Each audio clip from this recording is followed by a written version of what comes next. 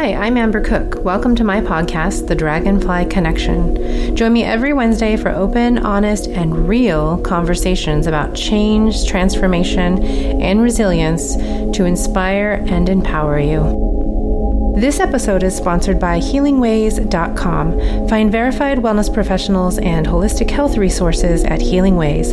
That's healing, WAZE.com. Happiness is the driver to what's going to get you to your goals. That's just one of the many words of wisdom uttered from my guest, Penny Hill, in this episode. Penny is a helper and a healer to her core and has been on this path most of her life. Through her own life challenges, including a health challenge that changed her life, she's learned a lot of different ways to true health and happiness, and she loves to share those ways with other people. For me, this conversation couldn't have come at a better time, as I personally am dealing with some pretty big health challenges of my own. If you follow me on Instagram, you'll know what I'm talking about. Penny hits us with some straight up facts about pain and suffering, and like she says, suffering is not required. You're sure to be smiling while you listen today. I was. And at the end of this episode, you'll understand why smiling is so important to your health and well-being. Are you ready to make happiness a habit? Stick around all the way to the end to hear Penny's philosophy. It's a good one. So good, in fact, that I'll be posting it on my Instagram account at The Dragonfly Mama in case you want to share it with your people. And speaking of sharing, help me spread the inspiration by sharing this podcast with your friends. It's easy to share. Just text them the link or post it on social media. It's all about connection. Thank you so much for your support. Take care and enjoy my chat with Penny Hill. Penny, thank you for being here today with me. Thank you, Amber. Yeah. And like I was saying before, just thank you for being you, because you have a knack for even just, I mean, I'm the host and you're making me feel more comfortable. So. Well, good. That's one of my goals in life, is reducing stress. So if I can just show up and do that, yay. Right. Yeah. And that you exude that energy. So that's awesome. And I want to warm things up a little bit, let my listeners get to know a little bit more about you. And I'm going to ask you some questions that I don't know about you. So we're going to start a little fluffy. Okay. Where did you grow up? I grew up in Detroit, Michigan. Yeah. So that is a surprise to me. And I don't know why. I don't know anything about Detroit, but I just feel like you have lived here forever in Portland area. It's nearing forever. I came here in 88. Yeah. Okay. So I've nearing settled forever. in. You're an Oregonian. And in your questionnaire, you said that you're a fan of science fiction and fantasy novels. So I am. What are some of your favorites? Or just one of your favorites? Oh, good heavens. There's a series of books by, I think it's Tad Williams, called Otherland. Okay. But Stephen R. Donaldson and Jim Butcher, the Dresden Files and the Codex Alera. I have heard of that. Okay. Yeah. Nice. Amazing stuff. Yeah. There's science fiction. And I don't particularly care for that. So it's more really the fantasy side of sword and sorcery and wizards. And the Dresden Files are set in present-day Chicago. So, so urban fantasy is something that, at least the way he does it, I like. Okay. So this is a real silly question, but it's always interesting. What did you have for breakfast today? What I have most days. Okay. Which is oatmeal with nuts and raisins and probably some coconut, and there's always some protein powder and flaxseed. Do you make the oatmeal from scratch? Like oats in the pot? Yeah. Oh, okay. Hey. Oats are so easy. I don't know how anyone can shortcut it. I guess you open a packet and pour boiling water on it, but it is actually a little bit easier. I mean, I tell people that I make oatmeal from scratch too, and they look at me like I'm Amish or something. it's not that hard. No, you can actually just put it in a jar with some water and set it in the refrigerator overnight. I mean, it's really... Yeah. Do you do that? Do you do it that way? Actually, what I do is I make like a big pot and then I just, like once, and then I eat from that, for the week. Nice. Oh, that's a good idea. Yeah. I've never done that. So all right. See, you're already dropping tips right from the get-go. We haven't gotten into the big juicy stuff. Life made simpler. That's exactly. So now that we've touched on the fluffy stuff, yep. I want to talk about the deeper stuff because this podcast is not all serious stuff, but it's, talking about things that we all go through and the things that we triumph over. And you mentioned, and this was a surprise to me, I had no idea, that you went through a life-changing illness that struck you in your 30s. So tell me more about that. Yeah. When I came to Portland, I came and I was actually I was looking into sign language interpreting. And I went to just to tell you something else you don't know about. And I went to a little presentation down at the school, and that was all I needed to understand that was not my life direction. And I sort of remembered, it was like, oh yeah, I was going to be a massage therapist. So, because I had started that like years before in San Francisco, but there were no laws about massage in California, except that you had to be registered with the Vice Squad. And I was like, oh, we're not doing that. So that kind of just got in the rearview mirror. Lots of life happened. And then I was back in Portland, and lo and behold, there is like a school for everything health-wise, alternative health-wise in Portland. And so I went to school, and then I started doing massage at Saturday Market. And then I thought, well, I've got lots of extra time. I should be doing something else that I can sell down there. So I was making flaxseed and buckwheat hulled pillows, and I just started going faster and faster, and I couldn't stop, and my thoughts got really manic, and I just went that way for like a while until I literally just hit a wall and collapsed. And then it took me about a year and a half to get properly diagnosed. All the time I was getting sicker and sicker and sicker. I finally found the right doctor who looked at me walking into the room and said, I know what's going on, but we'll do the blood tests just to be sure.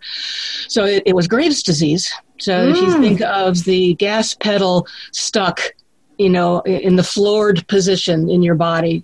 So I was really, really, really sick. Yeah. And so I spent about a year not being able to do anything except just lay on the couch. Walking up a flight of stairs was exhausting and winding.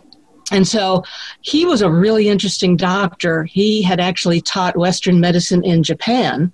And while he was over there, he learned all sorts of stuff about thyroids from the Japanese, who, of course, because of the atomic bombs, have a lot of thyroid disease.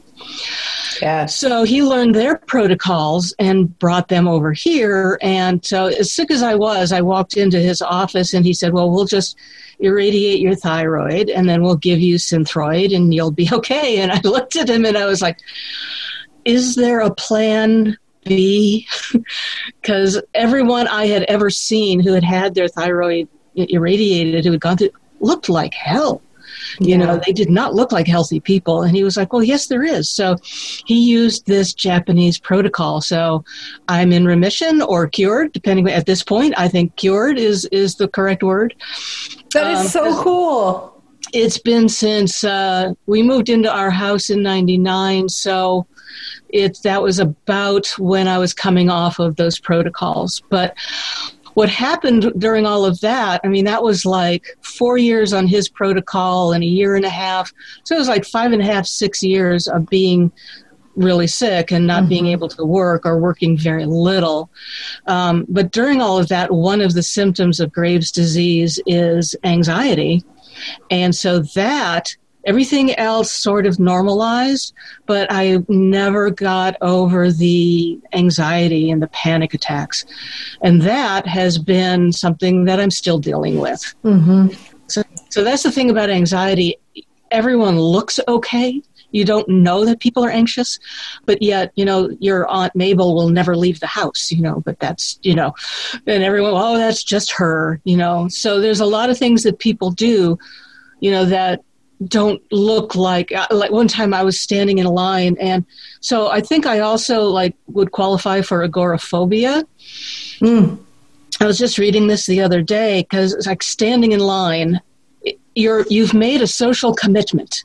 Right? You have entered a line, you're going to stay there, you are going to transact something when you get to the counter, and then you're going to go, right? So this is a thing that people with agoraphobia have a really hard time with. And I didn't understand this until just the other day.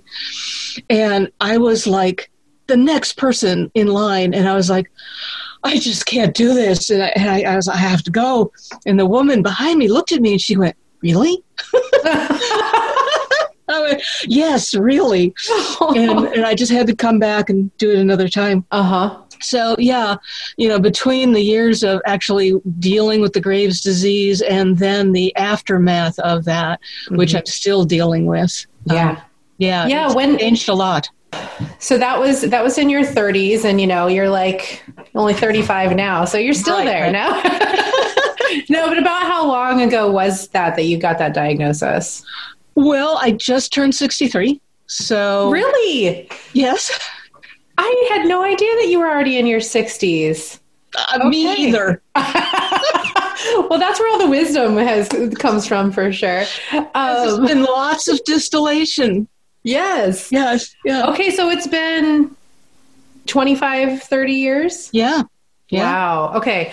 For people listening, because I know what Graves' disease is because one of my best friends actually has it. And I didn't actually know, I don't think I knew about the anxiety piece of it, but besides the anxiety piece, can you tell my listeners a little, a very shortened version of what Graves' disease is? Well, it's a hyperthyroid, so it's like your system is on overdrive all the time. Yeah. When I first was getting sick, my resting pulse was 110. Wow. So, I was short of breath. I couldn't sleep. This was the thing that was the very hardest. I felt every single heartbeat for a year and a half. It drove me crazy. I was going to say that in itself is anxiety provoking. Yeah. And I'd have 2 seconds in the morning when I would wake up and then became conscious. There's 2 seconds. So it's interesting. I've always wondered about that because it clearly wasn't happening when I was asleep. So how much of my consciousness was driving this? Anyway, with all illnesses, there's, emotional drivers. Yeah. So, and I had a lot of stress in my 20s, and then going through and not knowing what was going on, of course, was very scary. And people looking at me and sending, I went off to a cardiologist, and he did stuff with me. And for 6 months, I was getting sicker and sicker. And at 6 months, this one thing that he was looking at was better. My resting pulse had gone from 110 to 90. So he was happy. And it was you're getting better. And I was like, I am not. 90 is still pretty high. This is not, it might be better, but it's not better. Yeah, that's not wellness. So, so it's everything in your body is just ramped up all the time, short of breath and no energy. And people go, but you'd have all this energy, so you should have been able to do a lot. It's no, that's not how it works. Yeah. All of the energy that I had, it took just to lay on the couch every day. So, and it affects different people in different ways. I had literally every symptom you could have. So I don't know why it took so long to get diagnosed. Other people, it's they've got 1 or 2 symptoms, and it's easily. But I think the load of stress that I had been under without really realizing it from my 20s, I think that's what drove, most of what made me so sick. Yeah. Is Graves' disease autoimmune? It's an autoimmune disorder. Stress is a great way to trigger those autoimmune. It is, and the protocol that he used out of Japan was very interesting. Is he basically gave me a drug that sort of suspended my own thyroid activity, and then we added this other drug, and I forget what it does or did. Oh, we added in the Synthroid. Mm-hmm. And he said what happens is it gives whatever is perturbing your system time to work its way out. Because there was a time when I was okay. So I had a massive allergic reaction, and we were just suspending my own thyroid function until that could work its way out of my body. And it worked. That's cool. So, do you remember that doctor's name? He is long since retired. Oh, okay. Yeah. Well, I hope he passed his knowledge down to somebody else. I hope so, because, literally I got up one morning, I went upstairs to go to the bathroom. I came downstairs, fed the cats, and decided that I had two options that day. I was either going to find a doctor who was going to take care of me, or I was going to go insane. It was just really clear. I was done. And so I just went through the yellow pages until I found someone and I got his nurse, and she said, let me go find him. And she did. And she said, you come in this afternoon. And it wasn't his day to be in the office. So it was just grace. He was divine intervention. It really was. It really was all the way around to find that one doctor who is probably the only doctor in Portland who knows this protocol and could do that for me. Oh my God. Oh, you got so lucky. He helped a lot, but I know that you're into, holistic medicine, massage, tapping, just to name a couple. Yeah. What were some of the other things that you did to not only heal your physical body, but to heal your mind? When I was that sick, I really wasn't doing much that I recall. Yeah. Other than just kind of trying to survive. After I was out of his care, I realized that I was still getting sicker. I was not thriving. I was not normal yet. The thyroid stuff was okay, but I was still, what I really feel like was, there's the opposite of thriving. It's like circling the drain might be the appropriate image. So I, again, found an amazing doctor whose name is Dr. Patterson Kellum. Okay. And who happened to be within reach of me, just half a mile from my house. Oh, nice. So made it easy. Yeah, because it was still very, very difficult for me. I mean, I was so anxious at one point that I couldn't, take a piece of mail that had been misdelivered to the house next door. I couldn't go from my front door around the house and go in my back door. I mean, I was really crippled. So getting out to a doctor was like, whoa, really hard. Yeah. So, but oh my God, he is amazing. He's also an older man now. But he started off as an LMT, and then he became a naturopath and an acupuncturist. He actually is an MD, and he's an anthroposophic doctor. I'm never sure if I'm saying that right. It sounds cool. We'll just go with that. I think that's a thing. I can't even explain it. All of that, like color therapy, and he put me on these remedies. They're even beyond homeopathics. There's a name for them. What you do is you take one drop and you dilute it in a gallon of water, and then you take 3 drops of that, and that was too strong for me. So it was really hard. So I worked with him for 6 years. And his wife does cranial sacral, so I had some sessions with her. And they are two of the most amazing people. HealthBridge is their name of their studio here in Portland. Okay. So he got me to where I am. And somewhere in all of there, I discovered tapping. And then that truly accelerated my healing, because once I started dealing with a lot of the the stuff that I was carrying around in my body and getting rid of that. And things really, really, really started to accelerate. So, I mean, at this point, it would be really hard to even describe or enumerate all the different things, that I've done. But tapping, and I studied with Dr. Sue Morter for a couple of years. She teaches a system called the Energy Codes. And that's awesome stuff.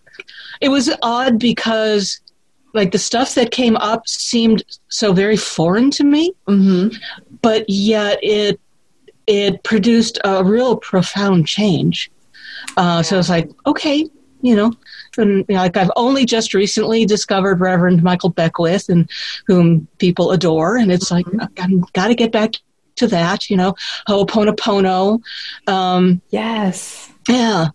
And then just last year took on Heart Math, which I had been wanting to get involved with for a long time. So I'm now a certified Heart Math practitioner. Nice. And lots of stuff. And I think, you said in there that it had a profound effect on your healing. And I think from what you've told me and from what I know about you already, you're open. When you learn about something that can be helpful to you in your healing process, which, like you said, you're still in the healing process with the anxiety. I mean, it's a lifelong process. I think we're always on it, right? Especially when it comes to within, like our mental health. So I think it's because you're just really open to receiving that is one of the reasons why you get so much benefit from it too. I think by you saying that, I really appreciate it because I just want to say, public service announcement right now, like just be open to all these different things that are available to us to help us on our paths in life, to make things easier. Maybe it won't work for you, but if you're open, it might, and it might be profound. Yeah. That's like, I have like a huge intolerance for not being well. Yeah, I love it. A huge intolerance for not being well. I think we all need that intolerance. And I'm so astounded continually by people who, and I only know that they're not picking up the things that I'm offering. Yeah. So that's self-serving. But my always wondering is like, you've been suffering with it. You've just told me that you have been suffering with this for some time now. Yeah. Wouldn't you like to just give it a go and see what it might do for you? Right. So people are attached to their suffering. Yes. That's another whole other episode. That's a whole other true. Episode. And it's part of their identity. And we form a lot of our identity and how we respond to things, what we think we're capable of or allowed to have when we're younger than 7. And so by the time we're 10, we think, well, this is just how I am. And it's who you've become. And I firmly believe that what we've become is our journey, what we've chosen to use as a teaching tool. So I'm not a victim of my life. Yeah. Although that does come after some years of learning. But that the suffering and the learning doesn't have to take a lifetime either. Yeah. Yes. And that's where Dr. Sue says something, it's hard until it's not. Yeah. And I think one of those turning points is deciding that you're in charge, that stuff happened and it was hard. But that's a turning point, is like when you decide that you can move forward and that what happened before doesn't define who you are, only what happened to you. And it sets you on a path of learning. Yes. Recently, what I've been doing a lot of is reclaiming my history. Because one of the things that your brain does is it ruminates on negativity, because that's how we were safe. That's evolutionary adaptation to danger that we didn't have control over. It's like, so the last time I walked by this rock, a big tiger jumped out at me. So every time I walk by that rock, I'm going to be a little extra vigilant and, maybe take a wide swath around that rock, you know. Mm-hmm. So we identify things by, you know, shapes and sounds and colors and sensations, and that's how our brain codes things. So if, you know, like when we were little, you know, someone in a red shirt, you know, jumped out behind a door and went booga, booga, booga and scared the living daylights out of us, we may not like people with glasses, or we might associate that fear with a smell we were having at the time or something that we saw, or a color red, the red shirt he was wearing. Mm-hmm. We don't know. This is all like before we're forming conscious memories. So we just have these likes and preferences and dislikes, and we just go along with that. And unless they are causing us problems, they aren't a problem. But if you can't drive over a bridge, you know, because you had a fender bender on that bridge once, well, that's a problem, you know. And today's problems are usually built on things that happened when we were kids. Perfectly said. Thank you for that. Yeah. You know, these things happen to you, and then you make a decision to start your healing journey, or, you know, whether that's like a super conscious decision, or it's not always, but you at some point you make a decision to kind of change things. And that's what you did. Then not only did you work on yourself, you turned your healing journey into something to help other people. So I always like to ask those of us that choose the path of helper healer, what made you decide to take what you are dealing with, what you learned, and still continue to learn, and now you're using that to help other people? Why have you chosen that route in life? You know, I'm not sure it was you know, as a kid, I did massage for my mom. My mom had very bad rheumatoid arthritis, and so she had multiple hand surgeries. Mm. And so I just showed the PT one day what I was doing, and she was like, oh, you know what you're doing, you can do it. So that kept, you know, that let me, you know, work on my mom, and she didn't have to, you know, or go anywhere. And, you know, my dad always wanted a back massage, and I just always liked doing it. You know, when I said that I was just intolerant of not being well, I feel that way about other people as well. Mm. You know, it's like, so my original choice was, I've always been drawn to healing, and maybe that's because I grew up in a medical family. Mm-hmm. You know, who knows? Yeah. But that might have been one of those soul choices, you know, to put me in that environment. You know, I worked in hospitals as a teenager, and I always liked the medical environment. But as I got older, I realized that the medical business was not exactly where I wanted to be. I was originally going to be a PT, but for a variety of reasons that didn't work. So that has always been my direction.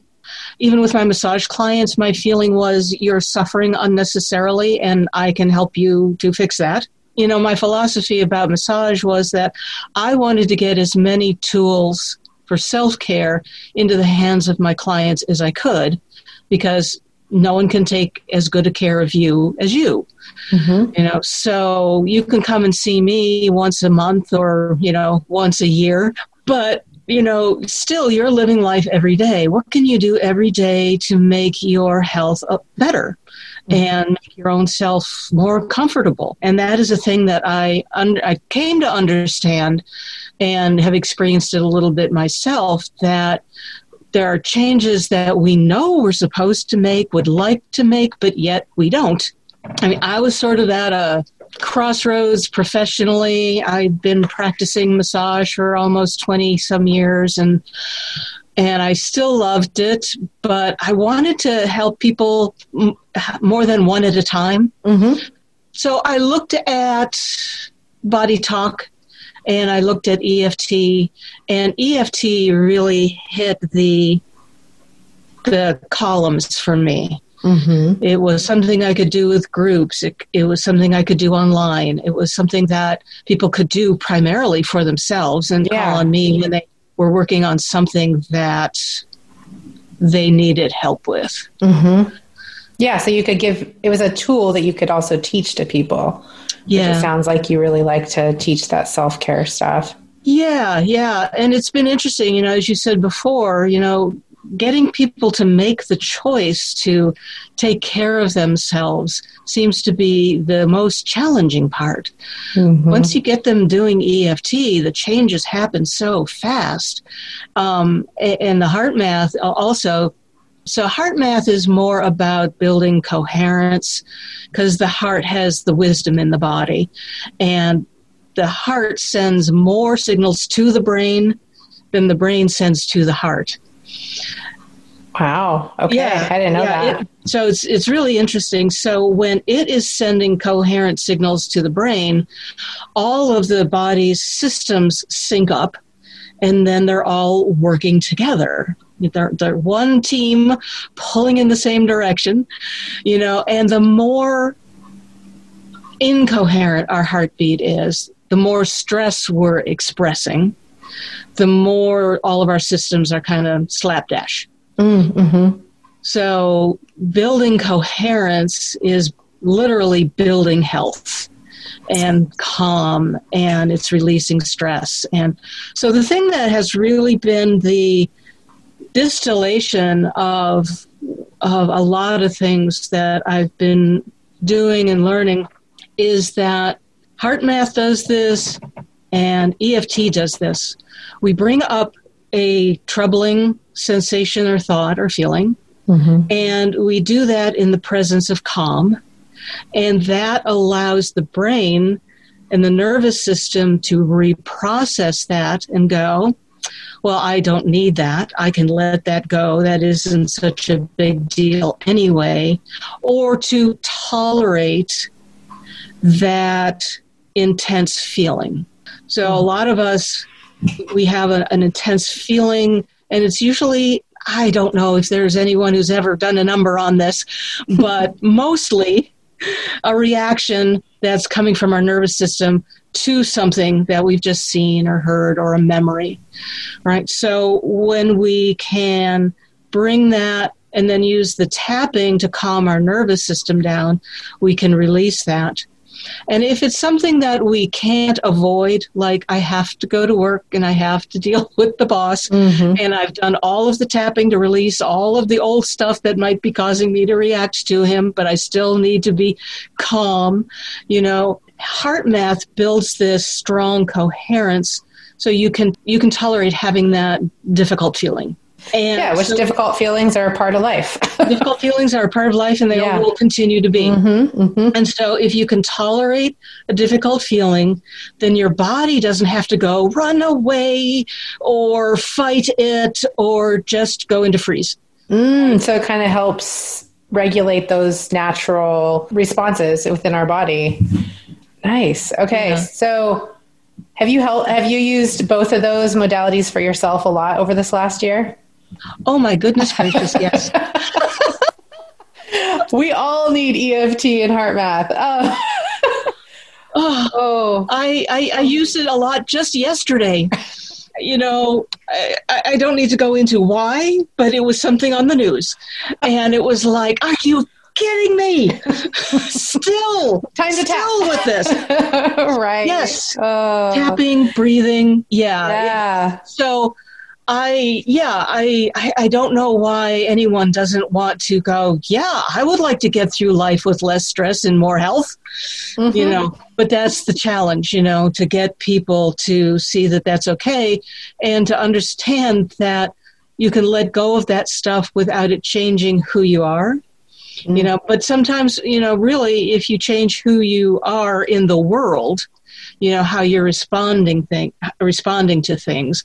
Like you go home and your sibling who has always pushed all your buttons by doing or saying something, and now it really doesn't bug you anymore. Well, what's he going to do to get his jollies now that he can't aggravate you? And so sometimes people have to change their roles. Yeah. It's like, I'm not the person that is going to do everything and pick up all the slack in the family anymore. I'm going to say no sometimes. Well, that is going to upset the apple cart. So you have to be ready for that. You know, who am I if I don't have this problem? I heard someone mention something the other day.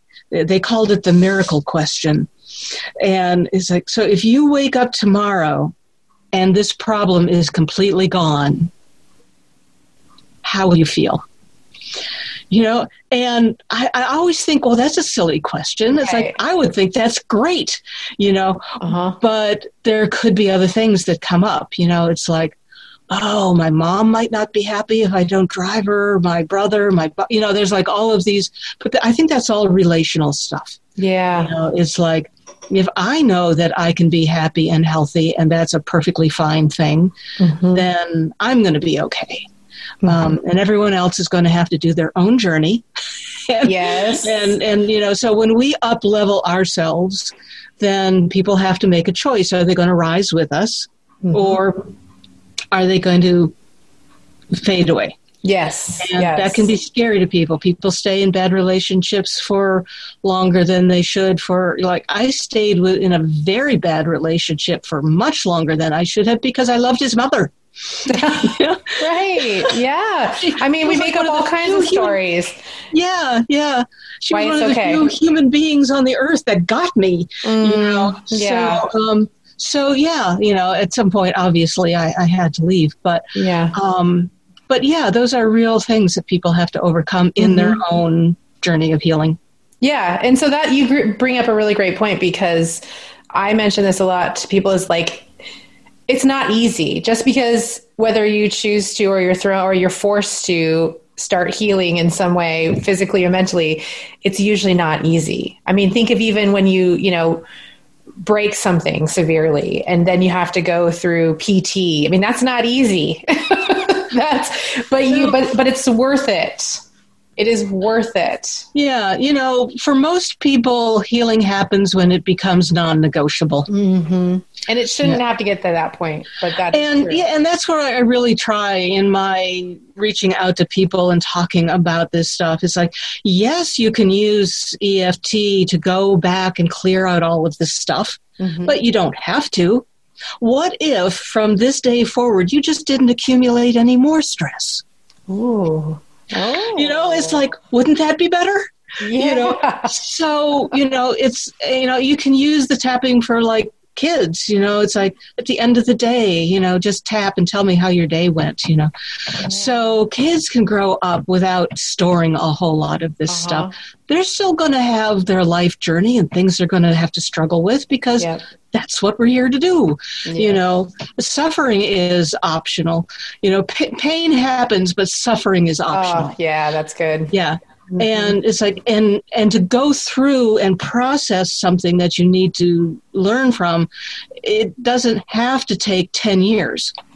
It could take 10 days or 10 minutes. There's no time clock on the healing, which some people interpret as, well, if I didn't do it in 10 minutes, then I'm a failure. No. Yeah. Some things you can blow through easily, and some things, there are the recurring themes, and we all know them. We all have them, And at some point you go, God, you again? Right. I thought I was done with you. What more do you have to teach me? Or you can go, I'm suffering from this again. It's optional. Yes, I love that. It's optional. During this last pandemic period of time, what was one of the best things that's happened to you in life and or business? I feel distilled. Distilled, okay. Like some essential essence of me and my purpose and vision has become concentrated. And I don't know if it took a year of pandemic for that to happen or if that would have happened anyway, but I think we've all literally gone through the fire. And fire does what it does, and it cleans out and burnishes, and it does a lot of really freaking uncomfortable things. And so, we all get to the other side and go, okay, that happened. And you look around and go, what's different now? And I think my vision for what I want to share with people got clearer. Yes. Yeah. And there's this, I don't want to say there was like a lot of frivolousness, but I think there was a lot of like panicking around making business work. Mm-hmm. And when I couldn't, mm-hmm. I was like, yeah, that's off the table. Other things, it just allowed time for other things to happen. Yes. And I want you to share what some of those other things are, because I know that you've introduced some new things that you're offering people that all about happiness. Yeah. So the HeartMath I did last August. And so it was like, I felt pretty darn accomplished taking a new certification in the middle of the pandemic. Right. You should. But I haven't really quite integrated HeartMath, and that's okay. Like, I've got 10 years of tapping behind me and brain stuff and neuroplasticity and epigenetics. And I could just talk about that for an hour and you'd never get a word in edgewise. But so the whole HeartMath world is new for me. So, it's like, okay, I'm still very much integrating that. And I read this book. I don't know why I picked it up now. I took a course from Mind Valley called Becoming Extraordinary. Yes, I remember you talking about that. Yeah. Yeah. And one of the modules was about happiness and what makes us happy and where does it come from. And so it was and that started to really click for a variety of reasons. And so one of the books that he recommended and drew some material from is a book called The Happiness Advantage by Shawn Achor. Ooh, good job. Which is Achor. It was the first name I was twirling on there. But then it really, really clicked for me that just getting rid of the old stuff isn't enough. That brings us back to neutral. I was like, well, with human brains, neutral is not sufficient. We need something more. So it's like tapping lets you take that knapsack full of rocks and put it down. And then happiness gives you wings so that you can go fly away into your future. And so happiness has its own energy, and it provides fuel for doing the things that we want to be doing, being most of us, some of us, being healthier and happier and more creative, being better leaders. And that could be the leader of a family, not necessarily at work. Yep. So lots of the things that a lot of people have as their goals are not the goals they'll reach and then be happy. Getting happy is going to get them to their goal. And there are people who use a completely different scale for tapping. So for tapping, traditionally, we use 0 is no problem at all. 10 is like the worst, right? So we rate everything. So you're having this feeling, this heaviness. How would you rate it? It's an 8, we go through that whole process. Well, there's another school of thought that starts at -10 and works their way up to 0 and then starts tapping towards +10. And I've heard of this for a while, but the tapping to get to the +10 didn't quite gel for me until I read this book. And it's like, you can tap, and we do this at the end of tapping. Like, if someone has gotten their rating, their intensity of the negativity down to 0, then we can do the tapping into the positive. And so then actually that challenges that 0 reading a little bit.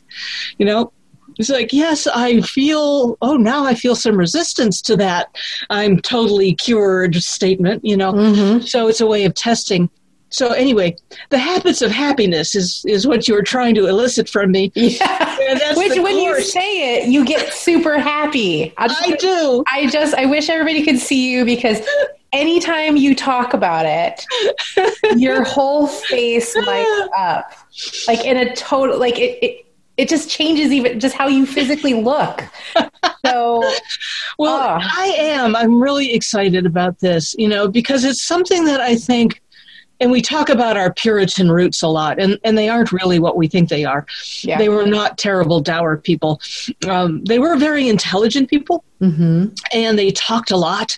And a lot of the ways that they lived, we perceive as being very dour.